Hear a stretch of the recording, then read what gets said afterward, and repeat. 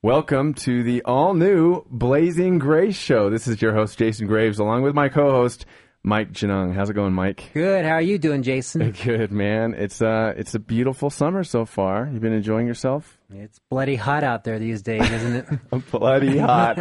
Indeed. Well, I'm excited to be doing this new show, and of course, just to catch the listeners up to speed, the new name is kind of a transition time for us here, going from the Real Man Show to the Blazing Grace Show. So I'm pretty excited about that. How about you? Oh yeah, I think it sets the tone for where we want to go with the show. Yeah. I mean, the Blazing talks about the hardcore issues we want to deal with, and Grace is what we're all about. Yeah, absolutely. By the way, we're kind of naming it after your website, blazinggrace.org. How did you originally come up with that name? Well, I wanted some words that would hit people with how brilliant and powerful God's grace really is. Yeah. I mean, it's not just theology or a Bible verse. It's something that changes lives.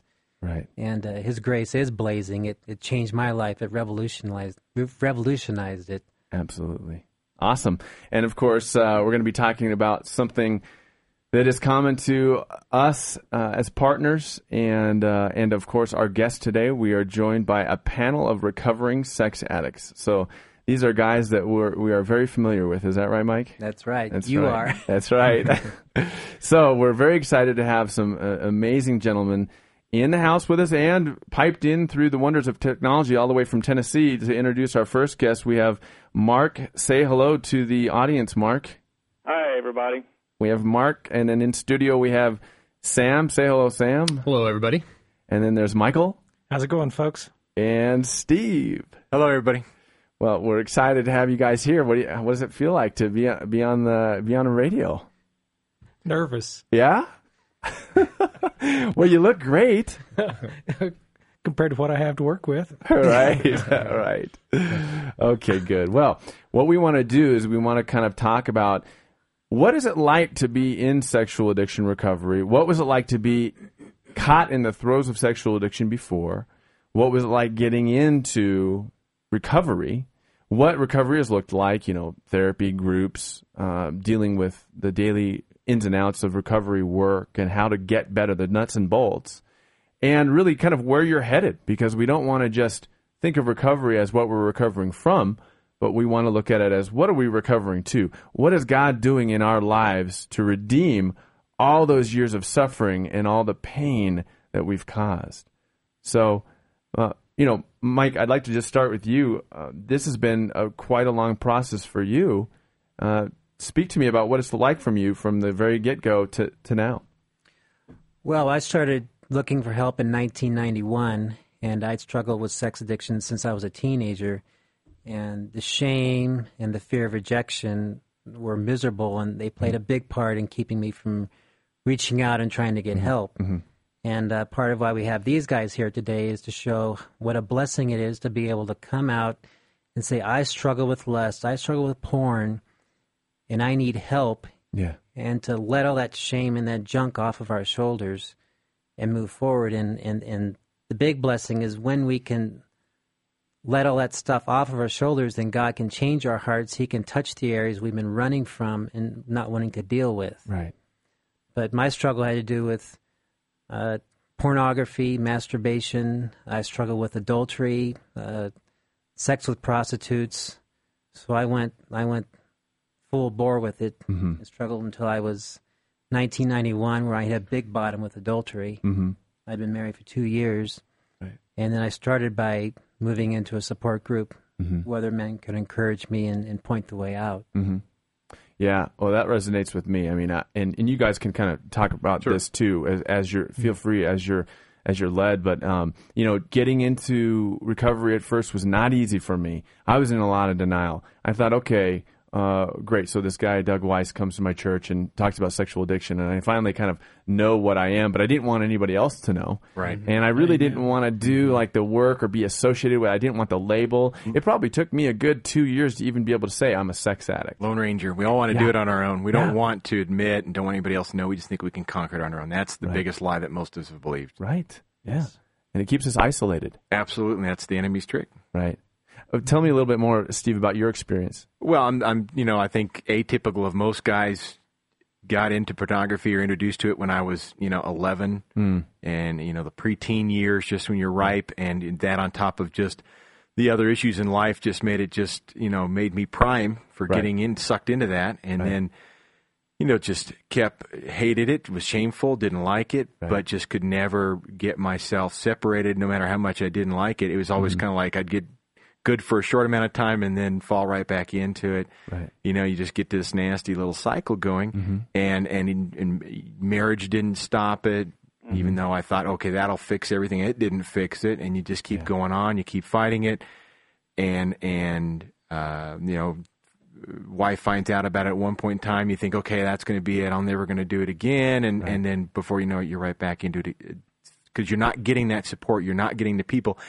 And in a lot of cases, not dealing with the stuff that made me susceptible to the sexual addiction in the first place. Right. Which is what's so important about getting into the groups is, number one, you're getting the encouragement, you're getting the support, you're getting to get that out in the open, but then you're getting to get down to the issues below that of, okay, why do I have this desire, this need, or what's missing that I keep going back to this? Yeah. And that's what the groups help with, and just learning about things like sexual anorexia and the wounding and all the different things that you have to deal with to be able to conquer this. Right. Getting those roots.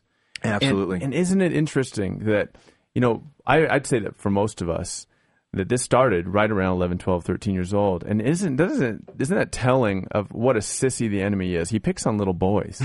You know what I'm saying? He gets us when we're at our most vulnerable is what he does. Right. And very, very rarely, I can think of maybe one case have I had in my counseling experience where a man came to me and said, yeah, this addiction started when I was in my 20s and 30s. I mean, it never happens. He picks on us when we're little boys. Who else had that same experience? I definitely had that. When I was 12 years old, I was sexually abused and exposed to pornography by one of my classmates, and that kind of started off a rough pattern, that continued throughout my marriage. And for me, the biggest part of sex addiction that hurt was just the loneliness, not really having any true friends that knew who I really was underneath my facade, and just not being able to be real with the guy friends I did have was hard. So I don't know. It's really hopeful now being in the freedom groups and having 5 to 6 guys that I talk with regularly and letting them know every detail of my temptations and my struggles of who I really am. We talk about other stuff besides the sex addiction, and we have great friendships. But having that support has just been so awesome, in my life. Right. Great.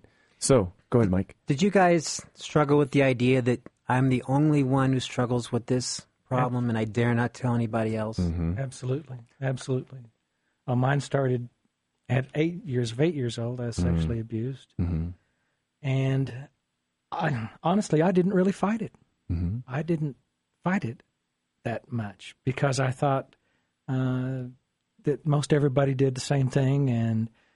But I was ashamed of it later in my life, going through 2 marriages, not really knowing how to love. Mm-hmm. Because I was taught at an early age that love was a physical thing instead of a heart thing. Yeah. And that's what really messed me up. Mm-hmm. Then when I got married and the marriage wasn't working really well, and we went to counseling, and guess what? He knew me. Mm-hmm. I didn't really know what it was. I wasn't happy with my life. Mm-hmm. Wasn't happy with my relationship. Mm-hmm. But my goodness, what a change it has been. Great. That's awesome. How about you, Mark? We want to pipe in from Tennessee? Yeah, I do. I especially think that, my just addiction started when I thought this is such a big drive within me that, I must be different, that I've got more of a need or something like that I have to take things into my own hands, that I can't even trust God with this because He's not going to pay attention to this need within me. And I think as I've come to understand how little I really trusted God with my own sexuality, and I was just so jealously guarding that, that really set me up for a fall. Right. Yeah, we jealously guard it because we're afraid to let anybody know. We're afraid to really be real about what's happened to us. And, most people, Mike, who have been involved in sexual addiction were originally exposed to some form of abuse, whether that's about 70% were sexually abused, about 80% were emotionally abused, and 90% have been physically abused in some way. I'm transposing those. 80% physically abused and 90% emotionally abused. So there's abuse and neglect in there. And then what we end up doing is we're putting up these facades and these walls. And I know for me, I had found so much value in being a therapist, and I had put up these walls that were really more built by pride and arrogance, and that's what kept me from getting in recovery. It's so weird. And really, I was treating myself as an object. It was okay for me to be a therapist and be in a relationship with somebody like that, but I couldn't be in a relationship just being real about who I was, what I'd been through, what I'd done, because that would involve being a person. Well, I've been through abuse too, and I haven't met either of these guys. And 2 out of the 3 of you sitting here have had struggles with some form of sexual abuse that I've already heard. And what happens in abuse is that we buy into the idea that we're worthless, that we're a piece of junk. Mm-hmm. So if I'm a piece of junk, then the best I can hope for is pornography or promiscuity, and we buy into this lie that I can't be loved as I am, so I've got to go and get it at the wrong place in the gutter. Right. Yeah, and speaking of treating ourselves as objects, we tend to think of, and maybe some of you guys can relate to this, that sex is just really something that's only on the outside. It only happens in a physical sense, when really it's much more than that. There's an emotional dynamic. There's a spiritual component. And so I'm just wondering, through your work, what have you experienced in terms of being enlightened spiritually, physically, emotionally? Well, one of the things that came back to me and touched a little bit with what Mike was saying, for my experience dealing with the sexual addiction, there was that whole inability to really understand and accept being loved, completely loved for who I was. And that was really that need, that desire to be valued, to be accepted, wanted, to be loved. And instead of finding and knowing that I had it in God, I didn't know, even though I'd been a Christian, I didn't know I had that already in God. It was kind of like, I knew it up here, but not in the heart. And so I kept looking for that fulfillment, that acceptance. It wasn't happening in my marriage, not because my wife didn't love me, but because I'd created a fantasy world of what I thought it was supposed to look like and what I wanted it to be. Right. And so I kept trying to create that and make that and fill that cup, and it never got satisfied. Right. And now, having gone through the recovery side of it, you really reach that point of being able to say, you know what, I am loved. God loved me at my worst moments. I am absolutely and completely loved, always will be. Nothing's going to change that. And when you finally know and understand that in your heart, then it's like a freedom. It's like, I don't have to play the games anymore. Right. I don't have to go looking for other places. I don't have to have these unreasonable expectations on my wife or the people around me. I can start becoming more real. And it just opens up that dynamic of really understanding God, His love, His grace, and His power, which then just changes everything. Right. Relationships with everyone around you, with the people that you come in contact with. It's just, so when you talk about that dynamics of the spiritual and it's suddenly now it makes it all more clearer and all more whole. And the relationships with, like, my wife has changed. We're still going through a healing process, but it's not the same as it was before.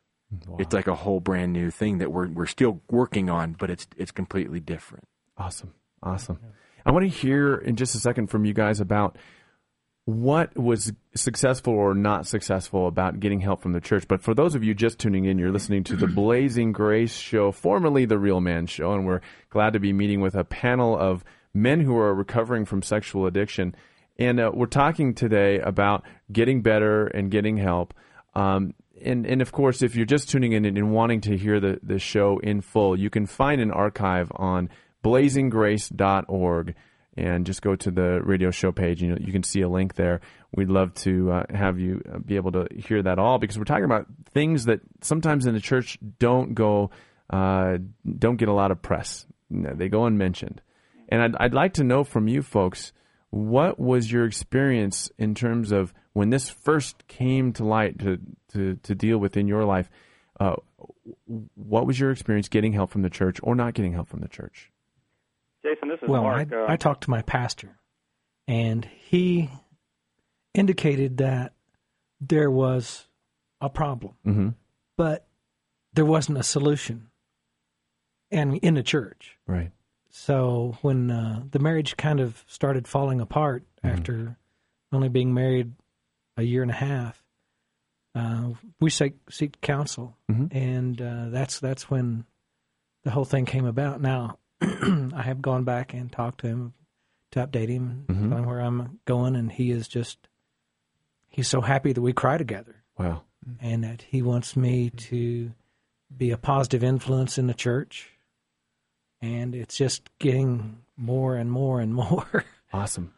It is awesome. Sounds like you had a very good experience. Mark, you were going to chime in there. Yeah, I just wanted to say that really I have to credit my pastor with, getting me, at least giving me the information. I mean, he said, here, watch this videotape, and it happened to be a Doug Weiss video, Passion for Purity, which is just an awesome tape. And I just sat there and said, I've got to do this. I mean, God just used that, to call me into recovery, but that started with my pastor, and I have, too, also been meeting with him on a regular basis, just to update him on my progress in the group and how things are going, and so he's excited about that, too. So I wouldn't say the church has been, like, a great resource and, like, had all this information for me, but at least he said, here, start with this, and then I've, ran with it, so... Okay, good. So another good experience. Any one of you not had such a... Okay, Steve. Not so much personal experience, but just observation of what I have seen of there's almost a false sense of security that I have seen of men especially going on a men's retreat, and they'll kind of like, all right, who's got this problem? Okay, everybody come up. Let's go forward. We're going to pray over this. We're going to get you delivered, and that's it. Right. It's kind of like, okay, now you're set free. Go forth and never do it again. Right. And these guys, okay, great. I've admitted. I've prayed over it. I've had guys pray for me, so I'm okay. Right. And then I can almost guarantee you they'll be up to the next year at the same men's retreat getting prayed over the same thing because they think that's all it takes is I just got to get it prayed for. I've just got to get it. Yeah. And it's like, you're not understanding the biological aspects. You're not understanding the emotional. You're not dealing with the underlying issues. It's great. Yes, you need to have it prayed over. You need to be praying and seeking God.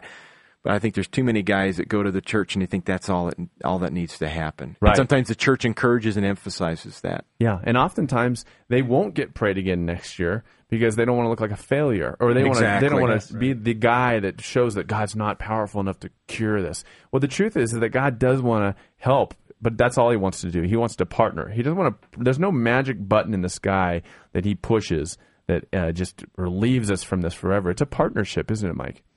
Yeah, and we have to go for the heart too. This isn't something where we can quote a scripture and then, like you said, we get better. There's real issues. There's real pain that we use lust for to try and medicate. Absolutely. That has to be dealt with for final and true freedom to occur. Right. Sexual addiction is not just a spiritual issue.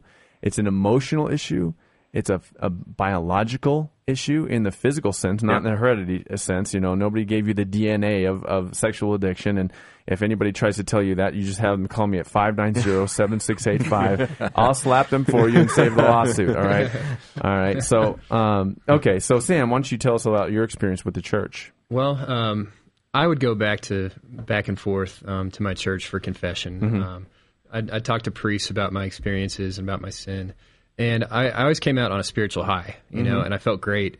But it was kind of only a matter of time till my day-to-day struggles got me right back to my acting out. Right. And, since I've been in this recovery process, one of the things I'm feeling God called me to do is to kind of reach out the information to my church and to other churches in the area. Yeah. And kind of increase the awareness, like you're saying, about the biological and the emotional aspects, because I think there's the tendency for priests and, pastors everywhere just to say, well, you can kind of pray this away and it'll, with God's grace, it'll go away. And God's grace is very powerful, yes. Right. But having the relationships, having the accountability is essential, in my experience, to overcoming this. Yeah, absolutely. It's about relationships, Mike. And also having the forum and the assistance to do this work. This is work. This is something that we have to do. Right. God will give us the nut, but He won't crack it for us. Right. So now that we have discovered that we do have this problem, we have work to do. Right. And with the people that we're associated with, the counselors and all the accountability partners, it sure makes a difference. Right. Because I was so ashamed of myself. Awesome. Well, speaking of counseling, what role has counseling played for you in this part? I mean, sexual addiction is not found in the DSM. I mean, it's not something you can look up as a psychological disorder yet, but it is called in many secular spheres the epidemic of the 21st century. So, Mark, maybe you can talk a little bit about that. Counseling has just been essential because you have, to have a counselor who understands sexual addiction and to meet with on a regular basis is just so key because, you're going to get a certain piece of it through the group, you're going to get a certain piece of it through your recovery work, but then just to have that person that can give you wise counsel and how to proceed, because every person is going to reach those points of pain that they're going to need healing from and need to deal with, and it's all uncharted territory. And to have an advisor to guide you through that and just give you, that advice and counsel is just so critical. It's just an essential piece. And I guess some guys are afraid. There's a lot of fear in all this. I mean, you're afraid of going to a group, you're afraid of getting involved in counseling, all those things. But there's such healing on the other side of it. I just really just encourage people in the audience, just if they're even thinking about it, just to press forward and don't hold back. Right. Yeah. Mark, did the counselor you work with, did he struggle with lust or sexual addiction himself? Well, can I say it, Jason? Jason's my counselor, so I have to. I'll put that out there, and yes, I think he does. Yeah. Ding, ding, ding, ding, ding, ding. We have a winner. How helpful was that he could relate to you in that way? Oh, absolutely. Jason's, he's a great guy, and I just really have appreciated his friendship and his heart, and knowing that he is in the struggle with me, and not just standing up on some high peak looking down on me, slogging through this recovery process, but when he says, hey, I've been in recovery for X number of months or years, it's like we know he's one of us. And that's just, there's nothing like having, a battle-hardened sergeant, at the front of your platoon, and somebody who knows the ins and outs of the battle you're about to fight is just absolutely essential. Wow. So has his transparency helped you, encouraged you to be more honest with your own struggles? Oh yeah, there's no question about it. And I think it's really unique. I don't know how many counselors out there have that mix of their own background and their own willingness to bring that to the process, rather than just being very clinical. Jason's down in the weeds with us, and I really commend him for that. And it really is a nourishing, healing aspect to the process. And to me, that transparency is what we need in the church to be able to encourage more men to come out and say, I struggle too, and I need help. Absolutely. Right. Absolutely. Yeah. Without the definition of the problem, you can't find a solution. Right. Can I make a comment about that? Well, I think sure. Go ahead. Mark. Because it's like I feel like pastors will stand up and say, well, I too struggle with lust or whatever, but I think there's a sort of a professional reluctance on the part of pastors to really be.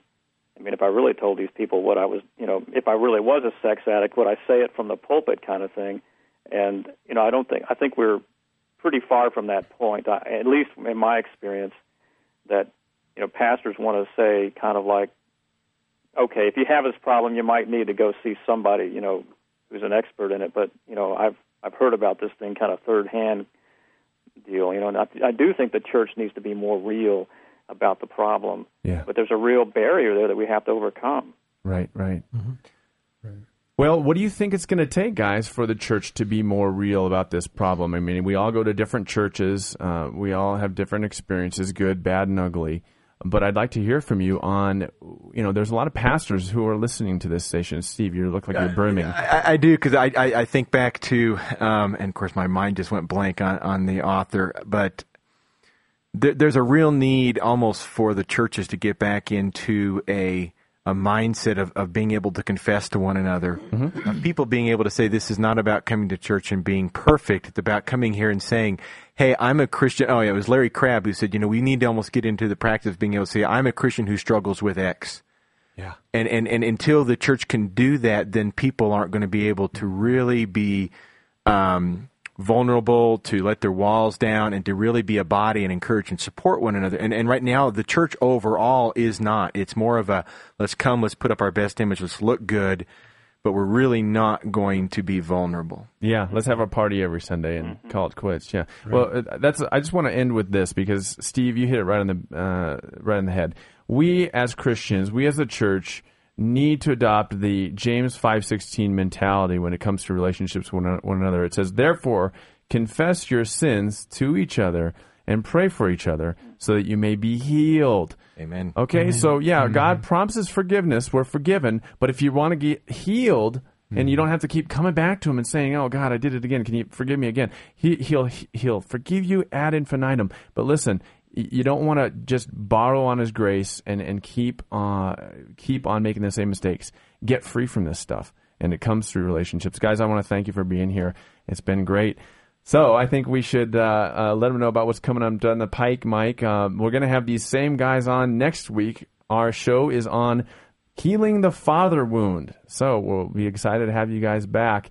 And I want to thank our sponsor, AffordableConferencing.com. But before I do that, Mike, if they want to get in touch with you, how can they do that? At blazinggrace.org, we have plenty of resources for those who are struggling with sex and porn addiction, resources and statistics on the issue of pornography, and also information on a Christ-centered men's and grace groups that we try and help churches set up. And if you want more information on how you can get counseling, you can call me at 590-7685. That's 590-SOUL. And to thank AffordableConferencing.com, our sponsor, anywhere in the country, counselors, business owners, nonprofits, and trainers, do you need unlimited flat-rate conference calling? Then call my good friend Tom Parker at Affordable Conferencing, where his teleconferencing service allows you to conduct unlimited calls for one flat monthly fee. That means no more per minute, per person charges. Go to AffordableConferencing.com or simply call toll-free 888-968-6186. He's saved me thousands. That's Tom Parker at AffordableConferencing.com, 888-968-6186. Have a great week, folks. Thanks. Bye. Thanks, guys.